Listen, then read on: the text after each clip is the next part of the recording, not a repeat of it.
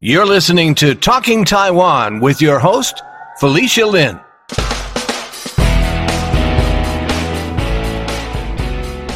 My guest on this episode of Talking Taiwan is the film director Arvin Chen. He just directed Love in Taipei, the film adaptation of Abigail Hingwen's best-selling YA novel, Love Boat Taipei. This isn't summer school. Why'd they give us so many books? You won't need them. Hey! Stop! Wait.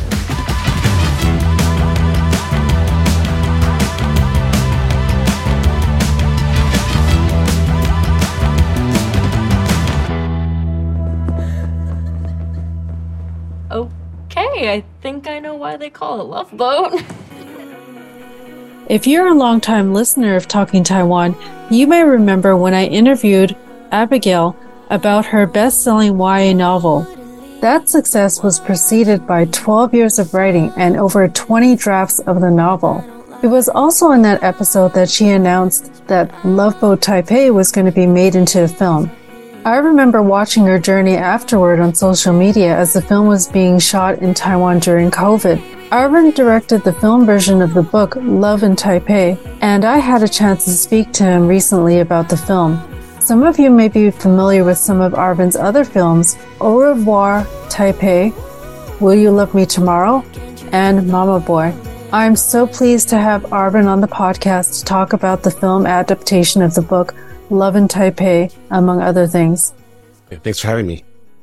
I feel like the line that we see in the trailer that the main character ever says, "This is a love letter to a place that I never knew," really kind of captures the essence of what the film is about. It's a sort of love letter to Taipei, since there were so many iconic scenes in the film. You know, it showed the old and the new of Taipei. I saw the Silin Night Market, the Grand Hotel, the Taipei 101, and of course, Duodian, the historic district. Did I miss any spots? I think there's a lot of just regular Taipei alleys, which is like also very Taipei. I mean, in different parts of the city, we did shoot a lot of alleyways, sky bridges over the city. I think for the big historical or the more famous cultural places, we did shoot 101, in Elephant Mountain, which overlooks 101, and Grand Hotel for sure. And we didn't shoot in the city night market, but I think there's some shots of city night market in there. But we had to create our own night market for that because of COVID and, just for production purposes. We created a night market. But, I think some of the more iconic places definitely we have in the movie. And then also some probably more like local places, you could say, like little alleyways and more intimate little spaces too as well. And I don't want to get into too many spoilers, but without giving anything away, what were some of your favorite scenes or locales in the film? I loved the Grand Hotel. I loved shooting there. I never shot there before. It's a pretty hard location to get into. It meant a lot to me because I also got married there. Oh. And also it's in Grand Hotel is one of my favorite movies, EE. Right. So I think it was really, really nice just to be able to shoot there, just because it's, again, like not super accessible, and we were able to create like a whole party scene in there. But I think my favorite location was this one sky bridge where there's like a little dance sequence. So I think like that, just be able to shoot like a dance sequence on the sky bridge that overlooks the city. I thought that was one of my favorite things that we did location wise. Yeah. And was that particularly challenging? It was a little challenging just production wise. The land bridge is public, so we could permit it, which wasn't an issue to get permission to shoot there, but to get all the equipment there, and we wanted to do like a very wide crane shot, like a moving crane shot. So just having to put the crane, like getting permission to put the crane like in the middle of the road and all the safety regulations that come with that was a little bit tricky. So what was it like for you going back to the Grand Hotel? Because you mentioned that you got married there. That must have been really kind of surreal filming there. Yeah, it was surreal just because like there were like 200 extras in this one scene, or I don't even, maybe even 300. There's a lot of extras. And it really did feel like we were recreating like this party. My wedding also had like, a couple hundred people. Yeah. So it felt like we were like recreating, not my wedding, but creating like this event. It really did feel like we weren't shooting a scene. It really did feel like there was like a real party, like a real event going on there. We were just kind of shooting this event. So it was really cool. I think it's pretty hard to get access to that hotel, and I don't know how we got it, especially the main lobby, but somehow we did it again, like at the height of COVID with like all these extras. We were somehow able to shoot there. As far as I know. Well, maybe it actually worked in your favor being COVID so that you could have access to it. It's possible. That's one thing we were thinking too, is maybe like the business in the hotel had dropped enough during COVID, because it is like a hotel that caters more to tourists than locals. So it's entirely possible because of COVID, there weren't people entering Taiwan and it was shut down. So maybe that's one of the reasons we could shoot there. That makes a lot of sense, actually. Yeah. Is it really challenging to shoot big scenes like that with like hundreds of people? It's challenging. You really need to rely a lot on your ADs. I'm not directing all 200, 300 people. You have assistant directors that break it down and they really help you figure out like, who's doing what. So it's less challenging as a director. It's really challenging on the assistant director team because they have to be so honored about who's doing what, who's in charge of how many people, placing people and stuff like that. Me and the DP, we do the final looks of like how people are placed. But if you have really good ADs, they can save you so much time and effort knowing where people should stand and like having a good idea of what looks natural. But it's not as hard as people think to have huge crowd scenes. It's just takes longer to shoot because there's more moving parts. What are your favorite types of scenes to shoot? I love shooting dance scenes.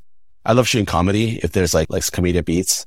I don't like shooting crowd scenes just because it becomes so technical. It's so much more about like blocking and stuff like that. Sometimes I just like to shoot a scene with two people talking. You don't have to worry about so much except for their performance. So I think those are my favorite things to kind of shoot. And you mentioned that the film was filmed during COVID. What was that like? Was that challenging? And how did that affect the filming?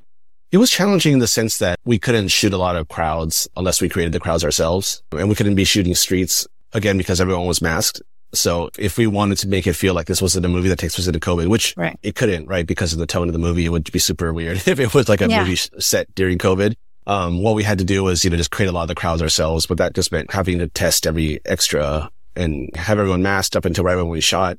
It was tricky to create the vibe of a city that was like totally alive when, we were at the height of the pandemic and the city was not nearly as lively as it usually is. I think the film really captured the whole feeling of being in Taiwan for the first time. And I think I read somewhere for a lot of the actors, it was also their first time. Can you talk a little bit about that, how that casting came about? The only actor that we had cast earlier on before I was even on board was Ross Butler, who was also an executive producer on the film. So he came on board much earlier. But the rest of the cast, we really tried to do as open auditions as we could do, trying to not limit our search to, especially since they're so young. The pool of actors professionally was a little bit more smaller. So it did take us a lot of time, to look through all these actresses, especially for Ever. Again, it was an open call. So it was like looking at professionals, non-professionals, actresses and non-actresses.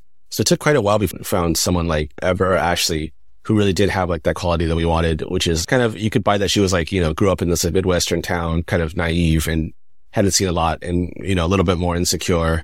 But at the same time, she could shift into someone who had a little bit more confidence in herself towards the end. So just finding that right balance was tricky. What was really nice though is, it wasn't ever an issue, to not cast Asians. Some movies, does this role be Asian? Does this role not be Asian? But like every role in the movie is ostensibly either Asian or Asian American or Asian, you're Asian. So it was just nice that every actor we saw we knew would be some kind of Asian actor playing the part. Right, definitely. And it's pretty impressive. Ross Butler and Chelsea actually speak Chinese. Were they able to speak Chinese before? Chelsea speaks Chinese pretty well. I think her parents are from mainland China, so she has more of like a mainland Chinese accent. And Ross speaks some, and I know he tried to learn more lines for it, more Chinese, for the part. But I don't think Ross grew up speaking as much Mandarin as Chelsea did. And Ashley speaks a little bit. I know that usually you write and direct your films, and that wasn't the case with Love Taipei, since it's based on the best-selling novel Love Taipei by Abigail Hingwen. And this film was adapted. There's a screening adaptation for the novel. So how was your approach to this film different than your other films? Yeah, I mean, again, like you say, I usually write or co-write my own movies. And this one, it was kind of looking at it a little bit more objectively, as a director as opposed to a writer, and just thinking, well, like the script is already out of my hands in a way because like it's written. But what I can do is try to like find, funny moments or quirky moments or interesting things and try to make those visually, heightened. So a lot of it was just trying to find like ways to heighten what was there and like look at the flashbacks, try to find like a quirky way to do flashbacks or like more interesting way to do flashbacks.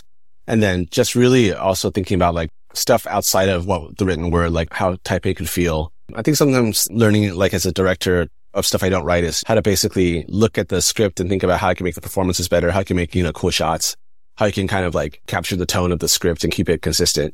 Right. And also part of this film is about the Love Boat program. A lot of people in the Taiwanese diaspora have definitely heard about it. So notable. Had you heard about it in the past? Did that inform at all how you directed the film? I had heard about it. I had a lot of friends and relatives that had been on it. I haven't been on it myself. But I did think about like, that feeling people would always say that they went back to Taiwan and they partied or they hooked up or they had this great time or like they learned, so much about their own culture. So all of those things resonated with me. And I knew that like that was something to capture that spirit of there's like a rebellious nature of these kids that go and they go party. But at the same time, also that the parents send them there to get like their cultural roots. So trying to find that balance of what Love Boat is about, but then knowing that like, this is like in a way kind of like an escapist fantasy movie and how to like balance that. Keep like enough of the realism or grounded realism of what the Love Boat program is. At the same time, try to capture the fun of what happens outside of the program, which is I think often what the Love Boat experience is about, which is not the program itself. The Love Boat is a nickname given to the cultural and language study tour started by the government in Taiwan in the 1960s. In the past, the program lasted for 6 weeks in the summer. Now called the Overseas Compatriot Youth Taiwan Study Tour to Taiwan, the program only lasts 3 weeks. And for a lot of people who are not familiar with your work, you yourself actually went to Taiwan in your early 20s, nearly 20 years ago. I read in 2001. And actually, I went back at that time too and lived there for some time. And I can't help but wonder if you felt there were some parallels between what these characters were experiencing, your own trip going back to Taiwan and connecting with your parents' homeland. I went back to work, which is obviously very different than going for like 8 weeks. But I can't help, thinking that the journey is not that different, which is, I went back as an American who grew up pretty American, especially, like Ever. She's from the Midwest, from Ohio, but I grew up in Northern California, pretty white suburb, especially when I was first growing up. And again, like thinking of myself much more as an American as opposed to like a Taiwanese American or a Chinese American. So it was really like not just culture shock, but kind of just like my world was upended a little bit when I first got to Taiwan, just because it was such a different world than the world I grew up in. But then I found so much inspiration and excitement in that experience. Obviously, it informed me enough that I wanted to stay there and make movies there and spend most of my younger adult life there. So it had a formative experience on me. So when I read the book and the script and thought about, okay, what is my connection to Everett's journey? It was pretty easy to like think about. This is something that I kind of went through, not as a young woman in 2022, but as a younger man in like the early 20s. So I could still see how that would resonate and how it would feel. Yeah, I definitely think a lot of people can connect with this kind of a story. How do you think that Taipei and Taiwan have changed since you started making films in these past couple decades? Like the rest of the world, it's gotten a lot more globalized, I think. The internet is a big, big reason.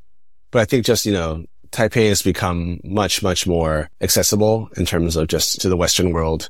And I think a lot of it also has to do with like, the internet, the world where people travel so much more now or like have had so much more access to culture. So I feel like I know a lot of Chinese Americans or Taiwanese Americans that still go back to Taiwan all the time now. But I think they don't need Love Boat anymore. They could go on the internet, and like find like all the restaurants to eat at or where they should stay, Airbnbs. So I think like in that respect, it's a lot less foreign than it used to be. I'm not in Taipei now, but just being in Taipei this summer, just like seeing so many Asian Americans there, so many expats. So I feel like it's again, like just become a much more accessible world and Taipei has become like a very, very global city. And I think even people who aren't Taiwanese American know about it now, especially like sure when it comes to like food. I think like Taiwanese food has been like softly exported throughout the world, especially obviously boba, but besides boba, just like Taiwanese food in general, I think people know about night markets and street food and all this stuff. And I feel like that's also just made Taiwan like more of a travel destination or more of like a party destination than when I was younger and traveling there. What do you think are some of the classic Taiwanese experiences that were really captured in this film and that haven't changed? Oh, like the night markets for sure. I think the night markets themselves have not really changed. I think the only thing that's changed is that now because of the internet, people know like, oh, you have to go to the stand. It's like certain stands are so popular because everyone knows that, you have to go to the night market for this one dish, this night market for this one dish. But the experience of a night market, like, going there and like creating a meal out of essentially snacks, that I think hasn't changed in like 50 or 60 years. It's like so rooted in like Taiwan. In our movie, I mean, we have the night market experience. And it's also a really easy place to tell a romance because in of itself, it is kind of a romantic place, the lighting and the fact that it's at night, it's open all hours. Yeah, I think that's one of the big things that people still go to Taipei for that experience. Yeah, I mean, I think it's just the classic situation. That's where a lot of young people go. That's like what they do, when they go out, they go to the night market all the time. Right. Probably a lot of dates happen that way. It seems like this is a really lighthearted project. What was the most fun thing about this project? I was getting to work with like these younger Asian American kids, honestly. I think just, I'm not of that world anymore, definitely not in my early 20s, but just seeing how kids of their age act and like how they see the world was really, really interesting and fun for me. And just especially like ever hanging out with Ashley, who's like, in her early 20s, seeing like what kids think about now, what's cool and what's not cool is really kind of eye-opening to me. And then like what's not that different, which like Nico used to run around set playing music all the time. Some of the songs are really old and I'm like, Nico, this is an awesome song. So it's kind of fun, just like, again, like trying to connect with them, but at the same time knowing that they're like of such a different generation than me. Yeah, that's something that I wanted to ask you about. I read that music is a part of your writing process usually when you are writing your films.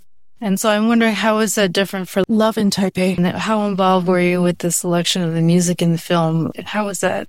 In my own movies, I come up with the concept for the score when I'm writing it. So like, I'll know that I want to set the movie to like kind of 50s musical style, score. I want to set it to like French jazz. Again, because I didn't write it, I didn't really have an idea of what the songs would feel like, but I knew that we would probably want to do more of a pop score than like a traditional score, or we would use pop songs a lot. So it was kind of cool. It's like we worked in reverse a little bit, which is that we picked the songs first and then we scored it. And the score kind of became like, a way to like enhance kind of like the pop soundtrack that was already existing. But we had really, really great music supervisors, Laura and Lauren, who were amazing. Like the data bank of songs they got me and the editor to work with was like just huge. It was mostly Taiwanese artists, which was really cool. Or Mando pop. So like, I think a good 70% of the music in the movie is Taiwanese pop music or some old Taiwanese retro music, which they also found. So it was really cool actually because, it's a movie about Taiwan and it's an American movie, but they were cool enough to let me, pick Taiwanese songs. And Taiwanese hip hop, Taiwanese pop songs.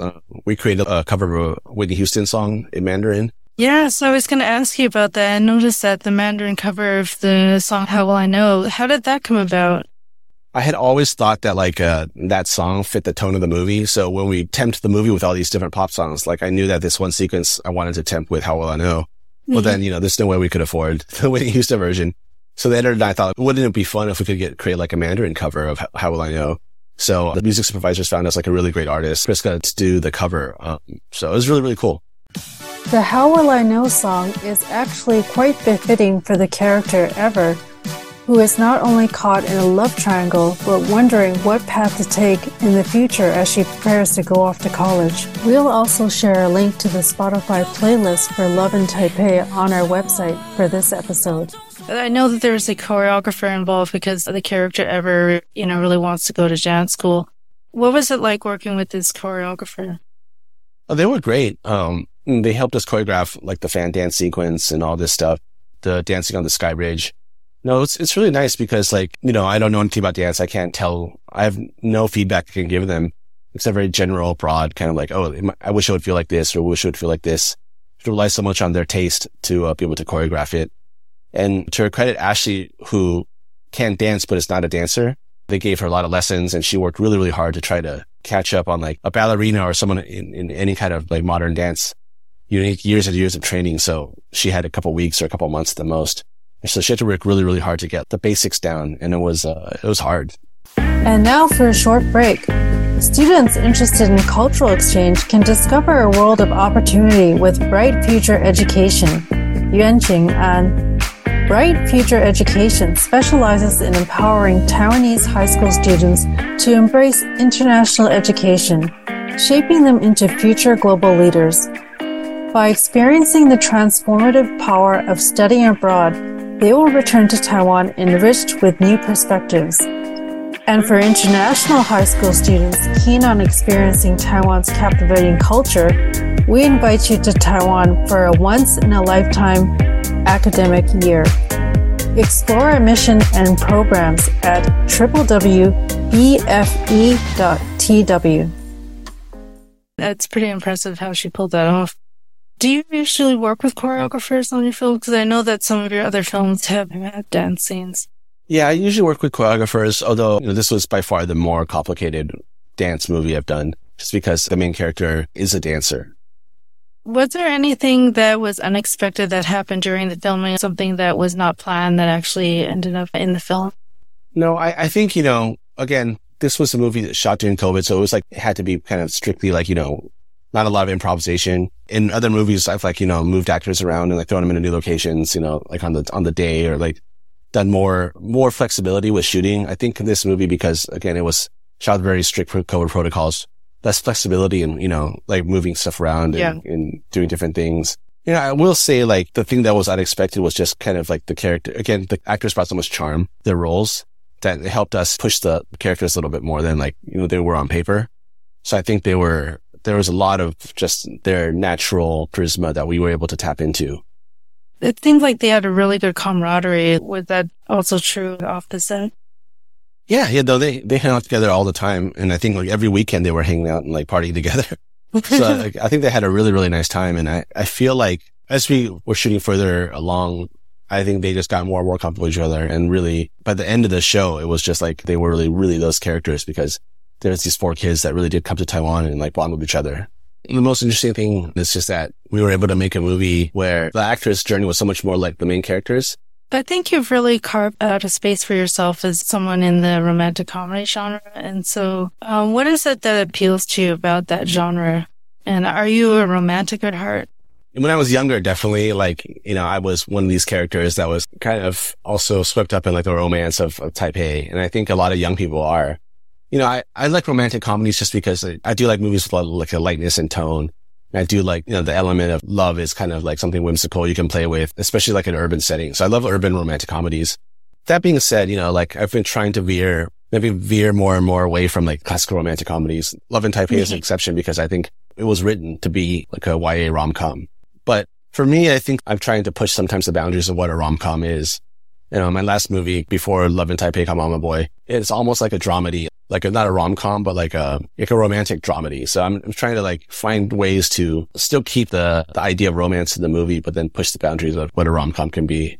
Arvin's latest film, Mama Boy, is about a 29-year-old man who has a dominating mother and hasn't had any girlfriends or sexual experiences, and he decides to try to lose his virginity in a love hotel. And I was interested in your recent film, Mama Boy, because I read that you and your wife co-wrote it. How was that process like, and how did that come about? My wife is a director and screenwriter as well. And basically, we came up with that story together, and then I was going to write it myself. And I got just so stuck in the process that I had to have her come bail me out. So we ended up writing it together. It's interesting writing with, someone that close to you, because you can be very, very honest. There isn't that much like, formality or politeness you have to really adhere to. So it's efficient in a lot of ways because there's no buffer. You kind of just like can be very, very brutally honest with each other. So it's a very interesting process. Well, as long as you know how to handle that and you can recover and communicate clearly, right? Right. Yeah. That's the trick. Yeah, definitely. Yeah. Interesting. I see that you're really branching out. So having worked in the Taiwanese film industry for nearly 20 years and then now with this film, Love in Taipei, how would you think that you've seen the film industry in Taiwan change, and how do you think that was reflected in the making of this movie? Well, the Taiwanese film industry, from when I started, it was still very, very art house. This is like the early 2000s when I first got back to Taiwan. There was a big shift towards commercial filmmaking in like the late 2000s, so like around 2007, 2008. My first movie came out in 2010, and it was part of kind of that wave of like Taiwanese movies kind of moving back towards more commercial movies. And I think that's been like the overall trend of the last 10 years is Taiwanese movies now becoming more and more commercial or genre based, like lots more comedies, a lot more like, like ghost movies or horror movies, or get more genre stuff. Mm-hmm. So I think that's been kind of really interesting, like this shift, from art house to again, like more commercial, more audience friendly stuff in Taiwan. Cause it used to be the art house films in Taiwan were more for international market, like film festivals, like prestigious film festivals. And now the trend has been, probably less Taiwanese movies going towards like film festivals, but more local audiences watching Taiwanese movies, which has been great. I guess how it's affected Love Boat, Love in Taipei is that, our crew was 95% Taiwanese. On the ground, we had a couple, our line producer, a couple of producers, like our director, some of the ADs were all from, North America, Canada, or the US. But, the crew was still Taiwanese. And I think what's great is because Taiwan has now a much more thriving film industry because of the commercial filmmaking. We were able to do ostensibly like a very commercial YA movie with Taiwanese crew, which might not have been possible 10 years ago because Taiwanese crew might not just like language wise, maybe not enough bilingual, support. And then just technical know-how or, the ways to run a set might have still been a little bit more haphazard. But like now Taiwan has very professional crews. So I think it was very easy to, do this kind of co-production where an American or North American film crew comes into Taiwan and works with the local crew to make an American movie. I mean, it's really interesting to me that you're known for films that are set in town with Taiwanese characters. And I think a lot of your films are kind of probably people's first introduction to Taiwan. How do you feel about that? Yeah, I mean, especially with my own movies, if it's like the first time someone's seen a Taiwanese movie, I think it's great, especially if it's like a movie about Taipei, because I think it's such a great, unique city. It's a great city. So I would consider like an honor if, their first Taiwanese movie was one of my movies. But then that being said, my Taiwanese movies don't look like other Taiwanese movies. So it's not something I could say like, oh, this is like a nice entry into Taiwanese film, because I think my movies still, outside of Love Boat, they do feel still like kind of hybrid Western and Taiwanese just because of my background. So they aren't, I think, authentically Taiwanese movies, even though they are made for a local audience and they are all shot in Taiwan and all the characters speak Mandarin or Taiwanese. But at the same time, I feel just, by the nature of being kindly still a bit of an outsider, they aren't the most, I think, accurate depiction of a Taiwanese movie or the most accurate example of a Taiwanese movie. They're still a little bit different. Right. Since we were talking about like how film can be entree to people, what do you think are some films that really made an introduction to you to Taiwan and that you would encourage other people to watch? For sure, I would say E by Edward Yang, because that was the movie that basically made me move to Taiwan. I had watched that movie when I just graduated college. So it had such an impact on me, that I ended up going to Taiwan to work for Edward Yang and to be his assistant. And that's a movie that's, I think it was Hollywood Reporter or something, like they had like the top 100 movies of like the 21st century. And I think that was number one. It's really just simple. For people who haven't seen it, it's such a simple movie. It's just about like a middle-class family over the course of a month. But it touches on so many aspects of everything, like having children, growing older, just all these things that is really powerful. So that's a great one. Another favorite I find is the old Ainley movie, Eat, Drink, Man, Woman. Yeah, a classic movie, but also just, so powerful still, just about a father and his 3 daughters. So Eat, Drink, Man, Woman was also one of the earlier Taiwanese movies I saw, which really had an impact on me.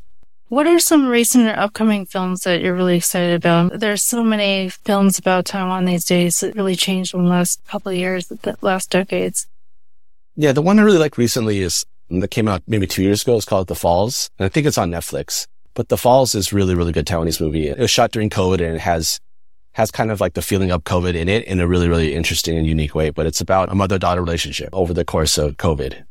Right. I'm not doing it justice in how I'm pitching it, but it's really, really good. The Falls. That's all right. I'll make sure I look it up and put it on my watch list. A lot of people are going to be really curious since, you got your start working with Edward Yang. Of course, I have to ask, what is it that you think that you took away from him that you still use today in your filmmaking? Well, he taught me a lot about just like script writing and the process. He, instead of writing the scripts completely like, in like word form, sometimes he draws like really complicated sketches, kind of story structure. So that's something I do, like, I think that I got from him for sure, which is like, I sketch out the story. Sometimes not as like, linearly, but like as like almost like a plan for how a story is told. So he's helped a lot with that. But I think just being around him, because he's like very, very, disciplined creatively, thinks everything out. And not everyone can do that. I can't do it, but like I aspire to that, which is like, he just works out everything in his mind. He has such a clear vision of the movie he's making. I think that's something which is also, I think, really, really difficult for me to do, but I still try to do, which is like force myself into that creative discipline that he had when he was writing a movie or directing a movie. Like so concise and so clear about how every frame should look, how the actors should block, how the lighting should look. He had it all in his head. Perhaps you have a different style. How is it that you approach things if you don't have that kind of approach or that doesn't come natural to you? Yeah, I think for me, I know that I don't have it all figured out. And so I leave like 50% of it. Like I try to have a basic idea of what I want to shoot and some ideas about like, shots that would be interesting. But then the other half of it, I leave open, to kind of see like what happens on set. The DP gives me a lot of input. The cinematographer gives me a lot of input, and the actors give me a lot of input, or seeing the actors gives me a lot. So it's less about like creating like a fleshed out version of it in my head more of like thinking about like how it should feel and then going to the set and like trying to find the other half as we're shooting. Right. Well, I think there's a beauty in that because, things are always changing, moving, and perhaps like you need to have some leeway to be able to adjust to something that comes up or like how the actor is or what happens in the scene. Yeah, it's interesting because, I think when I do that, I do get so much out of like just watching an actor and seeing like, what they're bringing to it that I didn't think about. And then thinking about like how that fits into the whole thing. So it's like other type of creative discipline, which is like knowing that like you trying to draw the best from, what's happening on set and what like your actors are giving you and what like the day is giving you. So it's trying to find that balance, which is really, really tricky. So what is it about Taiwan or Taipei that continues to make you interested in making films about it? Well, it's just like a really unique city, layers of history and culture. It's like modern and not modern at the same time. And, I'm always still like kind of into like that idea of like this city that doesn't sleep. Cause it's just like very, very, Taipei is a very nighttime city where like I think nighttime feels so different than the day and like things really do come alive at night. So I think a lot of it is that's still compelling to me. The idea like, of the city that really comes alive at night and has just so many layers of different culture to it. That being said, like I think I don't see it as romantically as I did when I was in my 20s anymore. But I think this is just the nature of things are. Like, I think in some ways I've probably drawn way too much inspiration from this one city already. So are you getting ready to move on to some other topics or other locales? Yeah, I mean, I have one more movie that would shoot not entirely in Taipei, but apart. But it's much more movie less that's like not about the city as much as my other ones have been. Especially my first one, which is like literally a love letter to Taipei. What are you working on these days? Are you working on your next film project or thinking about what's next?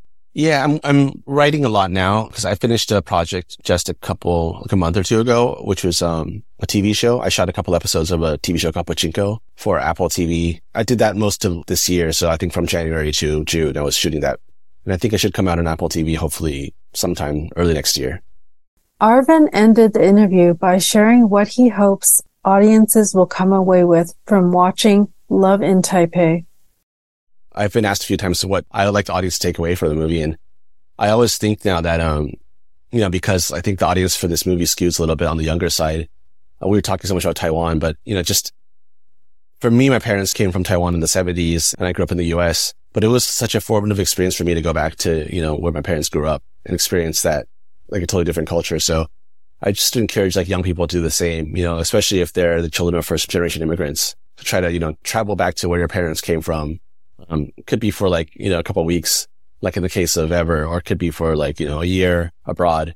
But I think one of the things that's so great about being, the son of recent immigrants or the daughter of recent immigrants or the child of recent immigrants is that you're only one generation removed away from, where your parents are from and where they grew up. Especially like the way the world now, it's so much easier to travel post COVID, at least, to try to like, experience where your parents came from. Cause I think in Love in Taipei, it is a very heightened version of that journey or like a very, fun take on that journey. But I do think it's a pretty cool journey if you can get the chance to do that, to go to where your parents came from, regardless of whether it's Taiwan or somewhere else in the world. Thank you so much. I want to thank you again for sharing all of your insights about how your directing process works and some of the backstory about how Love in Taipei was shot. Yeah, no problem. It's great to be here. I've been speaking to the Taiwanese-American film director Arvin Chen. You can check out his latest film, Love in Taipei, which is now streaming on Paramount+. Now it's time for you to show us some love. We just found out that you can rate us on Spotify. Or if you're listening on Apple Podcasts or Audible, leave us a review there. It helps others to discover Talking Taiwan. To learn more about any of the items mentioned in this episode, visit our website, talkingtaiwan.com. There we'll list any related links. Thank you for listening to another episode of Talking Taiwan. I'm your host, Felicia Lin. Talking Taiwan is brought to you by Forumosa.com.